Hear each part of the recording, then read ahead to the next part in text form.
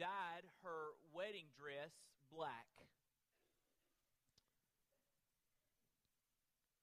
She was a missionary, along with her husband, Raymond Edmond. And one night, her husband came staggering in from the jungles of Ecuador. He was very ill, and they hurriedly took him to see a doctor. And the doctor said that he will be dead by morning. In those days, about 60 years ago, when someone died in the tropics, you had to bury them quickly. And so this wife, in preparation of a funeral, took her wedding dress and dyed it black. However, thousands of miles away in Boston, Edmund's friend, Dr. Joseph Evans, interrupted a prayer meeting. And here's what he said. I feel we must pray for Ray Edmund in Ecuador. And the group began to pray earnestly until finally Evans called out, "Praise the Lord! The victory is won." The rest is oft-repeated history.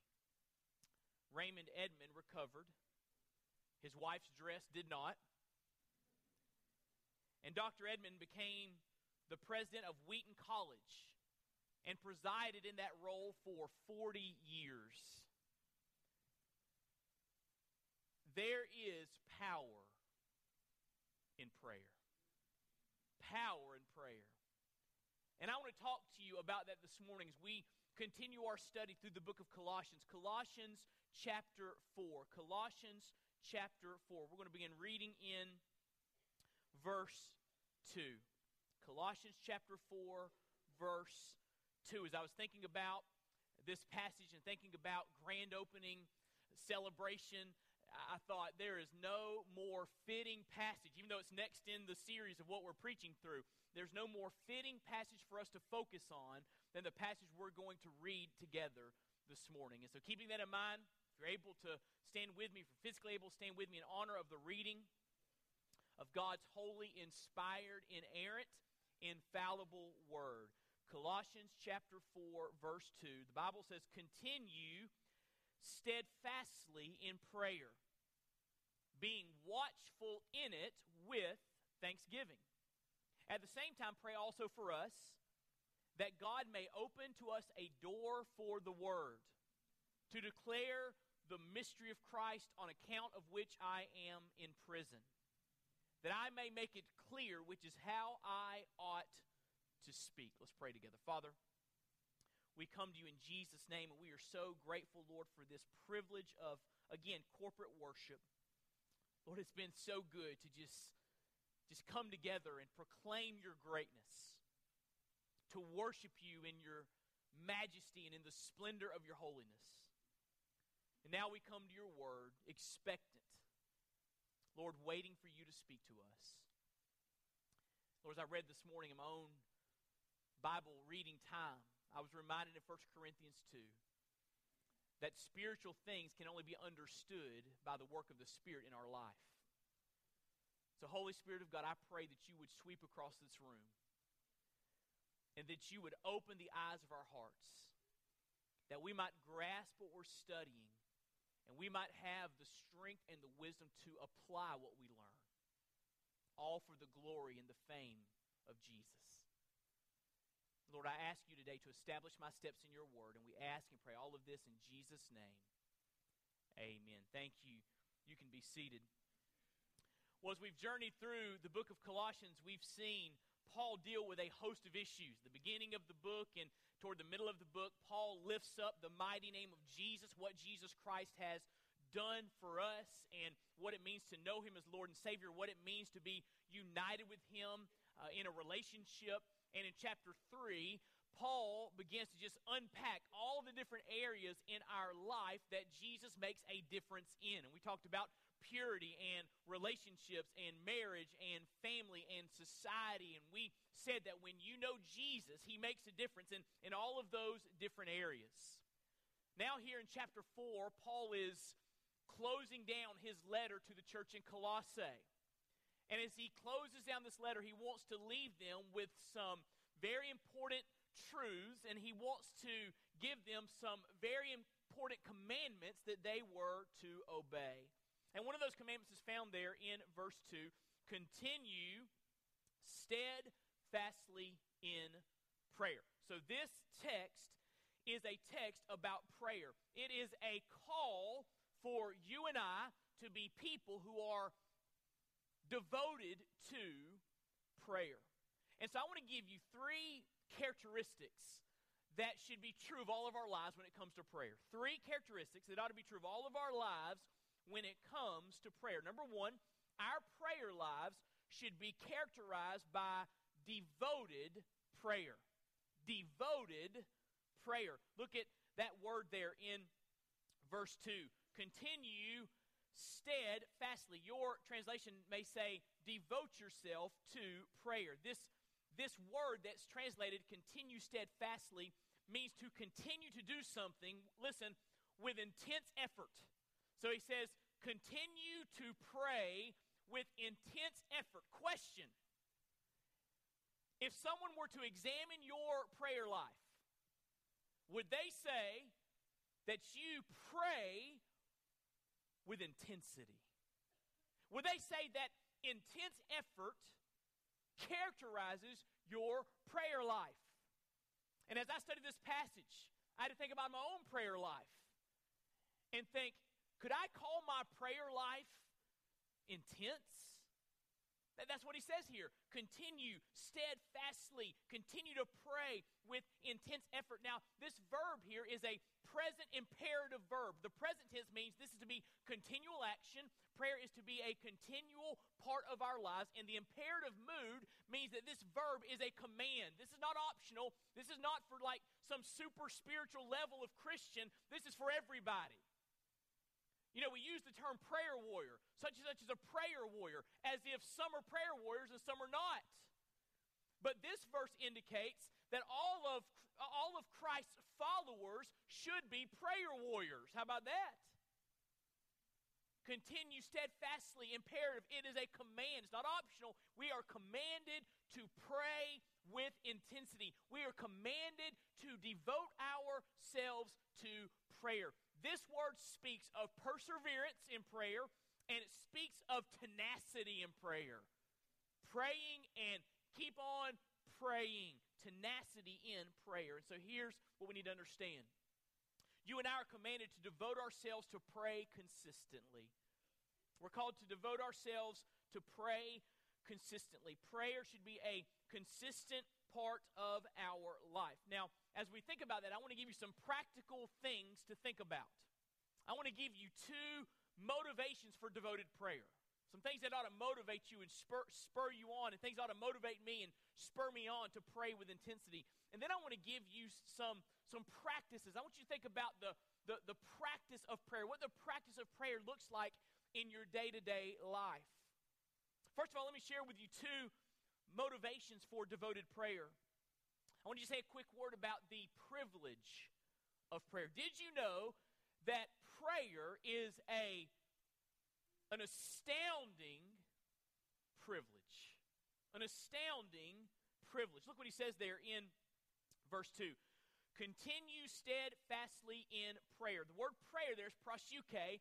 It's a word that encompassed every type of prayer.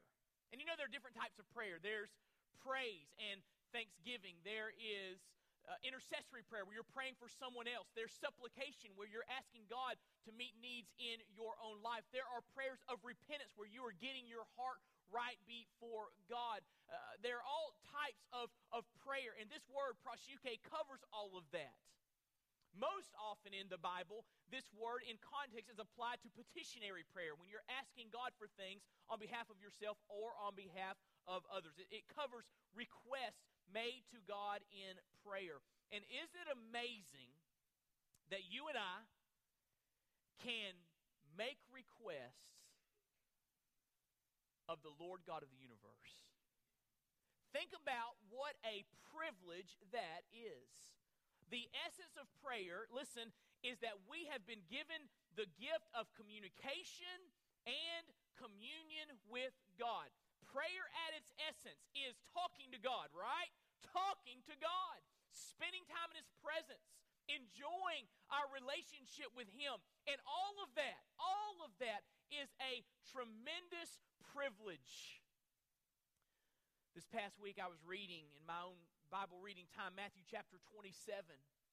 And I read again the story of the crucifixion of Jesus Christ. I was reminded that when Jesus died on the cross, when He breathed His last, the veil in the temple was torn in two. And not only was the veil in the temple torn in two, it was torn from top to bottom. In other words, God tore the veil.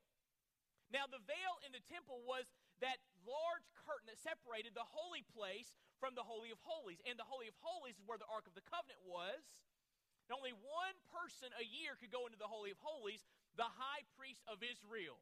He would go to sprinkle blood on the ark, the mercy seat, to make atonement for the sins of Israel. It was a reminder to all of Israel that they were sinners and they needed a Savior, and the innocent would have to die for the guilty, which all pictured Jesus Christ. But think about what it meant when the veil was torn in two. God was saying, because Jesus Christ has died, your sins can be washed away. That barrier of impurity that kept you far from God, separate from God, will be washed away by the blood of Jesus. And because that sin is gone, now you can come into His presence with boldness and confidence that you will be heard. What a privilege that we get to go into the very presence of God now because of Jesus, because Jesus has saved me and forgiven me of my sins. My car, my truck can be my Holy of Holies. Amen? My dining room table can be my Holy of Holies. My desk at work can be my Holy of Holies. My prayer closet can be my Holy of Holies. Because of Jesus, I can go into the presence of Almighty God anytime I want to, listen, and stay as long as I want to. What a privilege. What a privilege. Prayer, talking to God, communion with God. The privilege of prayer. If you need to be motivated to pray, just think about the gift that God has offered you, that you get to spend time with your Creator and spend time with your Redeemer in communication, in communion. I love this quote from Paul Miller in his excellent book on prayer, The Praying Life. He writes, regardless of how or when you pray, if you give God the space, He will touch your soul. Man, I like that. Regardless of how or when you pray, if you give God that space in your life, He will touch your soul. The privilege of prayer. But let me give you another motivation for devoted prayer. Not only the privilege of prayer, but the potential of prayer. The potential of prayer. Here it is. You ready? God answers prayer. Now, we know that. We've heard that. We've taught that. We've learned that God answers prayer. We know that's the right answer to give in our Connect group, right? But do we really believe it? God answers prayer. Do we really believe that? Because if we really believed it, I bet it would change the way that you and I prayed. The potential of prayer. God answers prayer. I love this quote from Richard Trench. He was a 19th century archbishop in Dublin, Ireland, and he said this: prayer is not overcoming God's reluctance, it is laying hold of His willingness. God loves to answer prayer. He loves to move in response to the prayers of His people, because when He moves in response to the prayers of His people, we see His glory. Prayer is an indicator of our dependence. When we pray, we're saying, God, we need You, and God loves to move in the lives and through the lives of dependent people. He stays far from the proud, but He gives grace to the humble. And what's more humble than getting on your knees and saying, God, I need You? So when we pray, We're not trying to overcome his reluctance. We are laying hold of his willingness. God wants to move in our lives. He wants to move in our church. He wants to move in our community. He wants to move in our nation. He wants to move in our world. And he calls us to pray. And prayer is an incredible, powerful reality. You see, prayer changes things. And, listen, prayer changes us. Prayer changes us. I believe God loves it when we pray because when he gets us in his presence, something happens, doesn't it? We begin to change. Prayer changes us. And so you say, wait, I'm not motivated to pray. I struggle with my prayer life. I struggle with consistency. I struggle with intensity. I struggle just to pray in my day-to-day life. Listen, remember that your prayers change things. God is sovereign, but God works through means. And one of those means he uses is the prayers of his people. Read the Bible. He responds to prayer. And prayer changes you. Prayer changes you. The potential of prayer. So there's some motivation, some things to stir up your heart to pray in a devoted way. But let me just say a quick word about the practice of devoted prayer. The practice of devoted prayer. There are two types of prayer that I see throughout the pages of Scripture. One is what I'll call consecrated prayer. By the word consecrated, I mean set apart. Do you remember what Jesus said in the Sermon on the Mount, Matthew chapter 6? He said, don't be like the Pharisees. They love to pray in a very showy way in public. They love to be heard. They love to be seen. And they were very eloquent in their speech and their theological terminology. And others would stand in awe and say, oh, if I could just pray like the Pharisees. You see, some of you today are intimidated by prayer because you grew up in a church where only a select few folks prayed. And they could really pray. I mean, they could pray in King James English, amen? They could use beseeches and thous and these. And at an early age, you thought, I could never pray like that. But listen to me. Prayer was never meant to be showy. Jesus said, those Pharisees that are making a big show out of calling on my name, they already have their reward. And then Jesus says, but when you pray, go into the inner room. Shut the door behind you. Leave your iPhone in another room. He doesn't say that, but I'm just adding that in. But get alone. Get alone. Get in a private place. And then he says, listen, your Father who sees in secret will reward you. That's consecrated prayer. That's when you get alone with God, you get on your knees, it's just you and the Lord, and you can talk to him about what's on your heart. You can be honest with him, transparent with him, deal with the sin in your life, ask him to meet needs in your life, pray for other people, worship his great name, thank him for all that he's done. That's consecrated prayer. And I submit to you that we all need to practice that because Jesus told us to. That alone time, that on your knees time. So if you don't pray in that way, I want to encourage you to find a place, say, this is going to be my place where I meet with God, and I'm going to be private. It's going to be a private place. No distractions.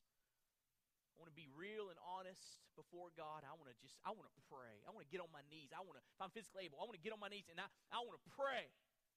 And here's what will happen. If you find that place and you go to that place with consistency, that place will become holy ground. Holy ground. That's consecrated prayer. Do you do it? When's the last time you were on your knees before the Lord? Say, wait, it's been a while. Do it this week. Tomorrow, get on your knees before God. Get alone. See what a difference it makes. But not only do we see consecrated prayer in the pages of Scripture, we see continuous prayer taught in the pages of Scripture. You remember what Paul said in 1 Thessalonians 5, verse 17? Paul said, pray without ceasing. Literally, pray continually. Now, this does not mean that you walk around all the time mouthing prayers, because that's not feasible. We have jobs and responsibilities and things we have to do. We can't walk around constantly mouthing words on our lips. But it means that you maintain an attitude of dependence upon God, and you are frequently going to Him throughout your day, calling on His name, asking Him for His help. The great English preacher Charles Spurgeon said, "I never pray for more than 5 minutes at a time." But then he said, "But I never go more than 5 minutes without praying." Continuous prayer. Praying without ceasing. Between meetings. Before an important phone call or a difficult phone call. Before you send that email that you're dealing with something you're angry about. Before you come to church, on your way to church. Continuous prayer. Just dependent upon God all throughout the day. The middle-aged, or the monk from the Middle Ages, Brother Lawrence, wrote a book called The Practice of the Presence of God. Listen to what he said about praying through the mundane tasks of life. He wrote, "The time of busyness does not differ with me from the time of prayer. And in the noise and clatter of my kitchen, while several persons are at the same time calling for different things, I possess God in as great tranquility as if I were on my knees." He says, full devotion to prayer is possible in a busy life. And we need to hear that, don't we? Because we're busy. Folks are busier than they have ever been. Life is more complicated and complex than it's ever been. Life is more fast-paced than it's ever been. And we need to hear together this morning that prayer is possible for busy people. But you got to pray continually. You got to maintain that attitude of dependence throughout the day. The practice of devoted prayer. So here's what I want to call you to this week. I want you to spend some consecrated on your knees time before the Lord, and I want you to practice talking to God throughout your day. Remembering your need for Him and maintaining that attitude of dependence all throughout your day. And see what happens. You might call this the prayer challenge. See what happens when you engage God through this wonderful reality called prayer. And so, Wade, what should our prayer lives be characterized by? Number one, devoted prayer. Number two, watchful prayer. Watchful prayer. Look what Paul writes there in Colossians 4, verse 2. Continue steadfastly in prayer, being watchful in it. Watchful in it with thanksgiving. And what does it mean to be watchful? That word in the original language means to be in continuous readiness and alertness. It means to be vigilant. So as we pray, what are you and I to be watchful for? What are we to be on the lookout for? Well, certainly this means we ought to be on the lookout for temptation. Temptation. You remember what Jesus said in the Garden of Gethsemane? He took his disciples in that garden and he got alone with his Father to pray. He was preparing for his betrayal and his arrest and his beating and his crucifixion. And Jesus went off by himself to pray, and he came back. And what were the disciples doing? They were sleeping. And Jesus said, could you not stay awake for 1 hour? Could you not pray for 1 hour? And then he told them to be on the alert, to be watchful. For the spirit is willing, but the flesh is weak. Jesus knew that the enemy was near in that moment. And Jesus knew the enemy wanted to sift his disciples and destroy their lives. And so Jesus is saying, as you pray in this moment, you need to be on the alert. And certainly that applies to our lives. As we grow into a more consistent, devoted prayer life, we need to understand that Satan is a roaring lion seeking those whom he can devour. And that's one of the reasons we pray, to be vigilant. Satan wants to destroy our lives. Temptation. We need to be on the lookout as we pray. Be on the lookout for what Satan may be doing in our life or the lives of our loved ones or in the life of our church. Be on the alert. Pray and watch. Pray and watch. So you don't fall to his whims and wiles. Secondly, I think this idea of being watchful in prayer speaks of looking out for needs that call for prayer. Needs that call for prayer. You're growing in your prayer life. You're consistently praying. Well, guess what? Be on the lookout, because if you're on the lookout, you'll see a lot of stuff to pray about. You say, Wade, I go to pray and I run out of things to say. You're not being watchful. Look around. There are great physical and spiritual needs everywhere, right? And if you run out of things to pray about, pray for your pastor. I need it. And your staff. And your church. Pray for each other. Be watchful. Be looking for those needs that call for prayer. I like what R. Kent Hughes wrote. He wrote, a habit of prayer demands, listen, mental alertness to the dangers of life, that's temptation, and the needs of those around us. An awareness which can at any moment launch us into fervent prayer. So when you're being watchful, when you see people's needs, that spurs you on, it launches you in to desperate, fervent prayer for others. I believe one of the reasons we don't pray more consistently is because we're not on the lookout. So we ought to watch for temptation and watch for needs that call for prayer. But third, I think we ought to watch for God's answers to our prayers. Look what he says there. Continue steadfastly in prayer, being watchful in it, being watchful in that prayer with thanksgiving. What does he mean? He means that as you pray and you watch, you'll see God show up. And when you do, what do? You say, thank you, God, right? Thanksgiving. As you pray and ask God for things, don't forget to thank him for what he does. Don't forget to thank him for his answers to your prayers. Keep alert in it. Be watchful in it with thanksgiving. F.F. Bruce writes, the remembrance of former mercies not only produces spontaneous praise and worship, it also is a powerful incentive to renewed believing prayer. If your prayer life has run out of gas, maybe you just need to sit back and think about all the times God's shown up in the past. Amen?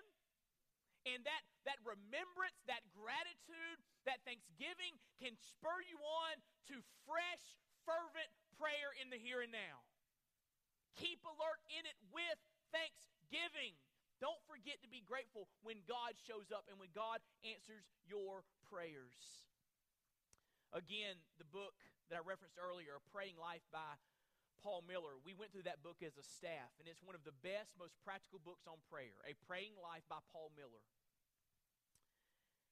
In that book, he talks about looking for God as you pray, looking for the story that he's writing in the lives of those that you are praying for. And he's very transparent about his struggles with his children as they were growing up and things they went through and difficulties they went through. And he said in this book, he said, I've learned that I do my best parenting by prayer.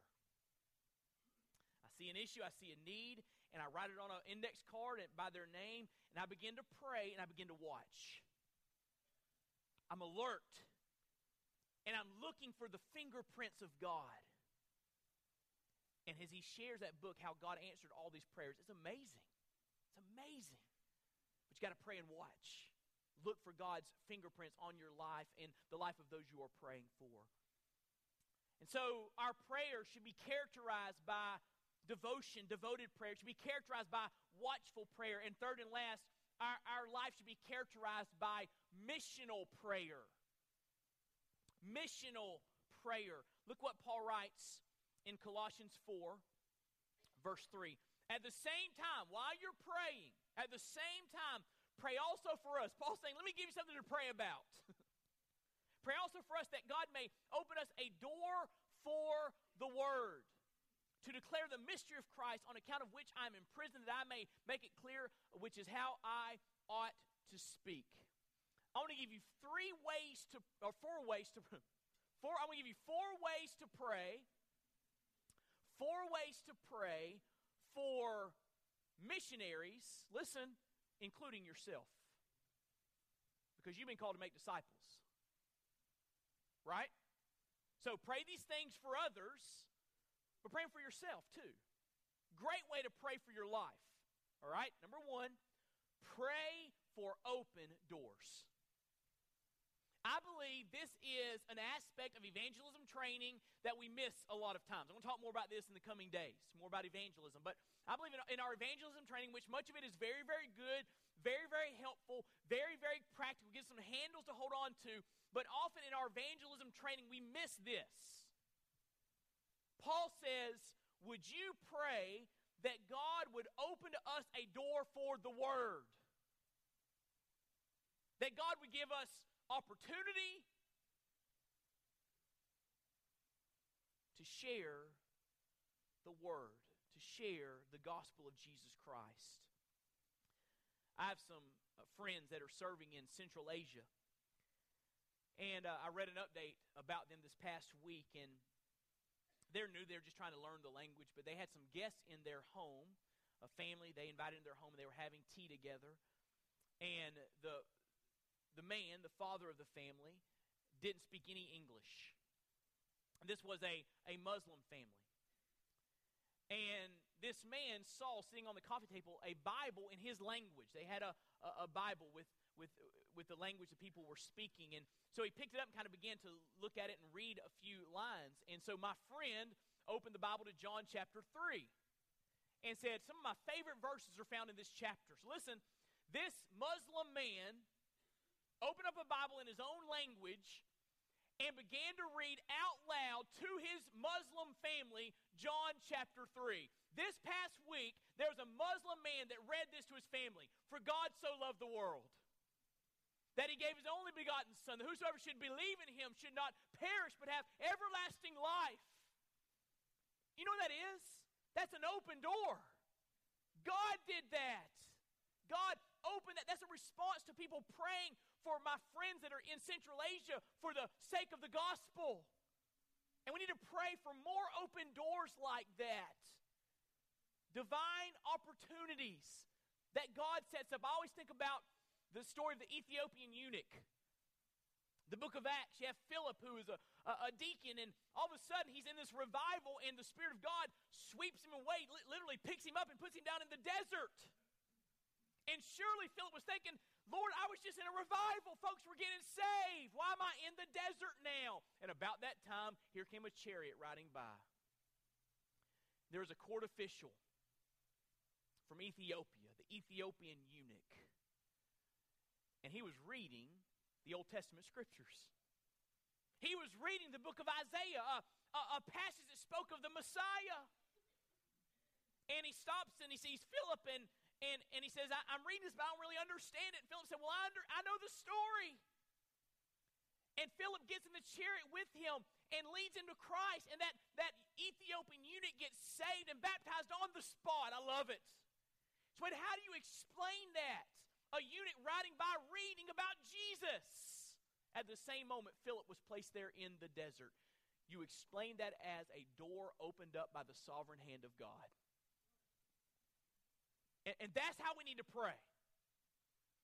God, my friends that are serving overseas, serving in different cultures, serving in frontier areas in the States, God, would you open doors for them to share the glorious gospel of Jesus Christ? And Lord, would you open doors in my life?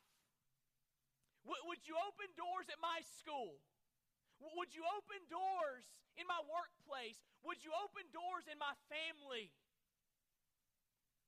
So I can share the gospel of Jesus Christ. Pray for open doors. Number 2, pray for gospel clarity. Look what Paul says. Pray for us also that God may open us a door for the word to declare the mystery of Christ on account of which I'm in prison, that I may make it clear. The mystery of Christ speaks of the gospel. It was a message that was hidden in large part. There were some prophecies that were given in the Old Testament that pointed to Jesus, but people didn't know how it all unfolded. But now that mystery has been fully revealed. Jesus came to this earth. He died on the cross. He rose from the dead. And he tells his followers, go and tell folks what has happened. Tell folks I've died for their sins. Tell folks I've defeated death itself. Tell folks they can be saved if they will embrace me as Lord and Savior. We know the rest of the story, right? It's not a mystery anymore. We know the gospel. Paul says, would you pray that I will make it clear when I speak? What a great way to pray. For others, for yourself. Lord, give me gospel clarity. Help me to share the simple gospel message.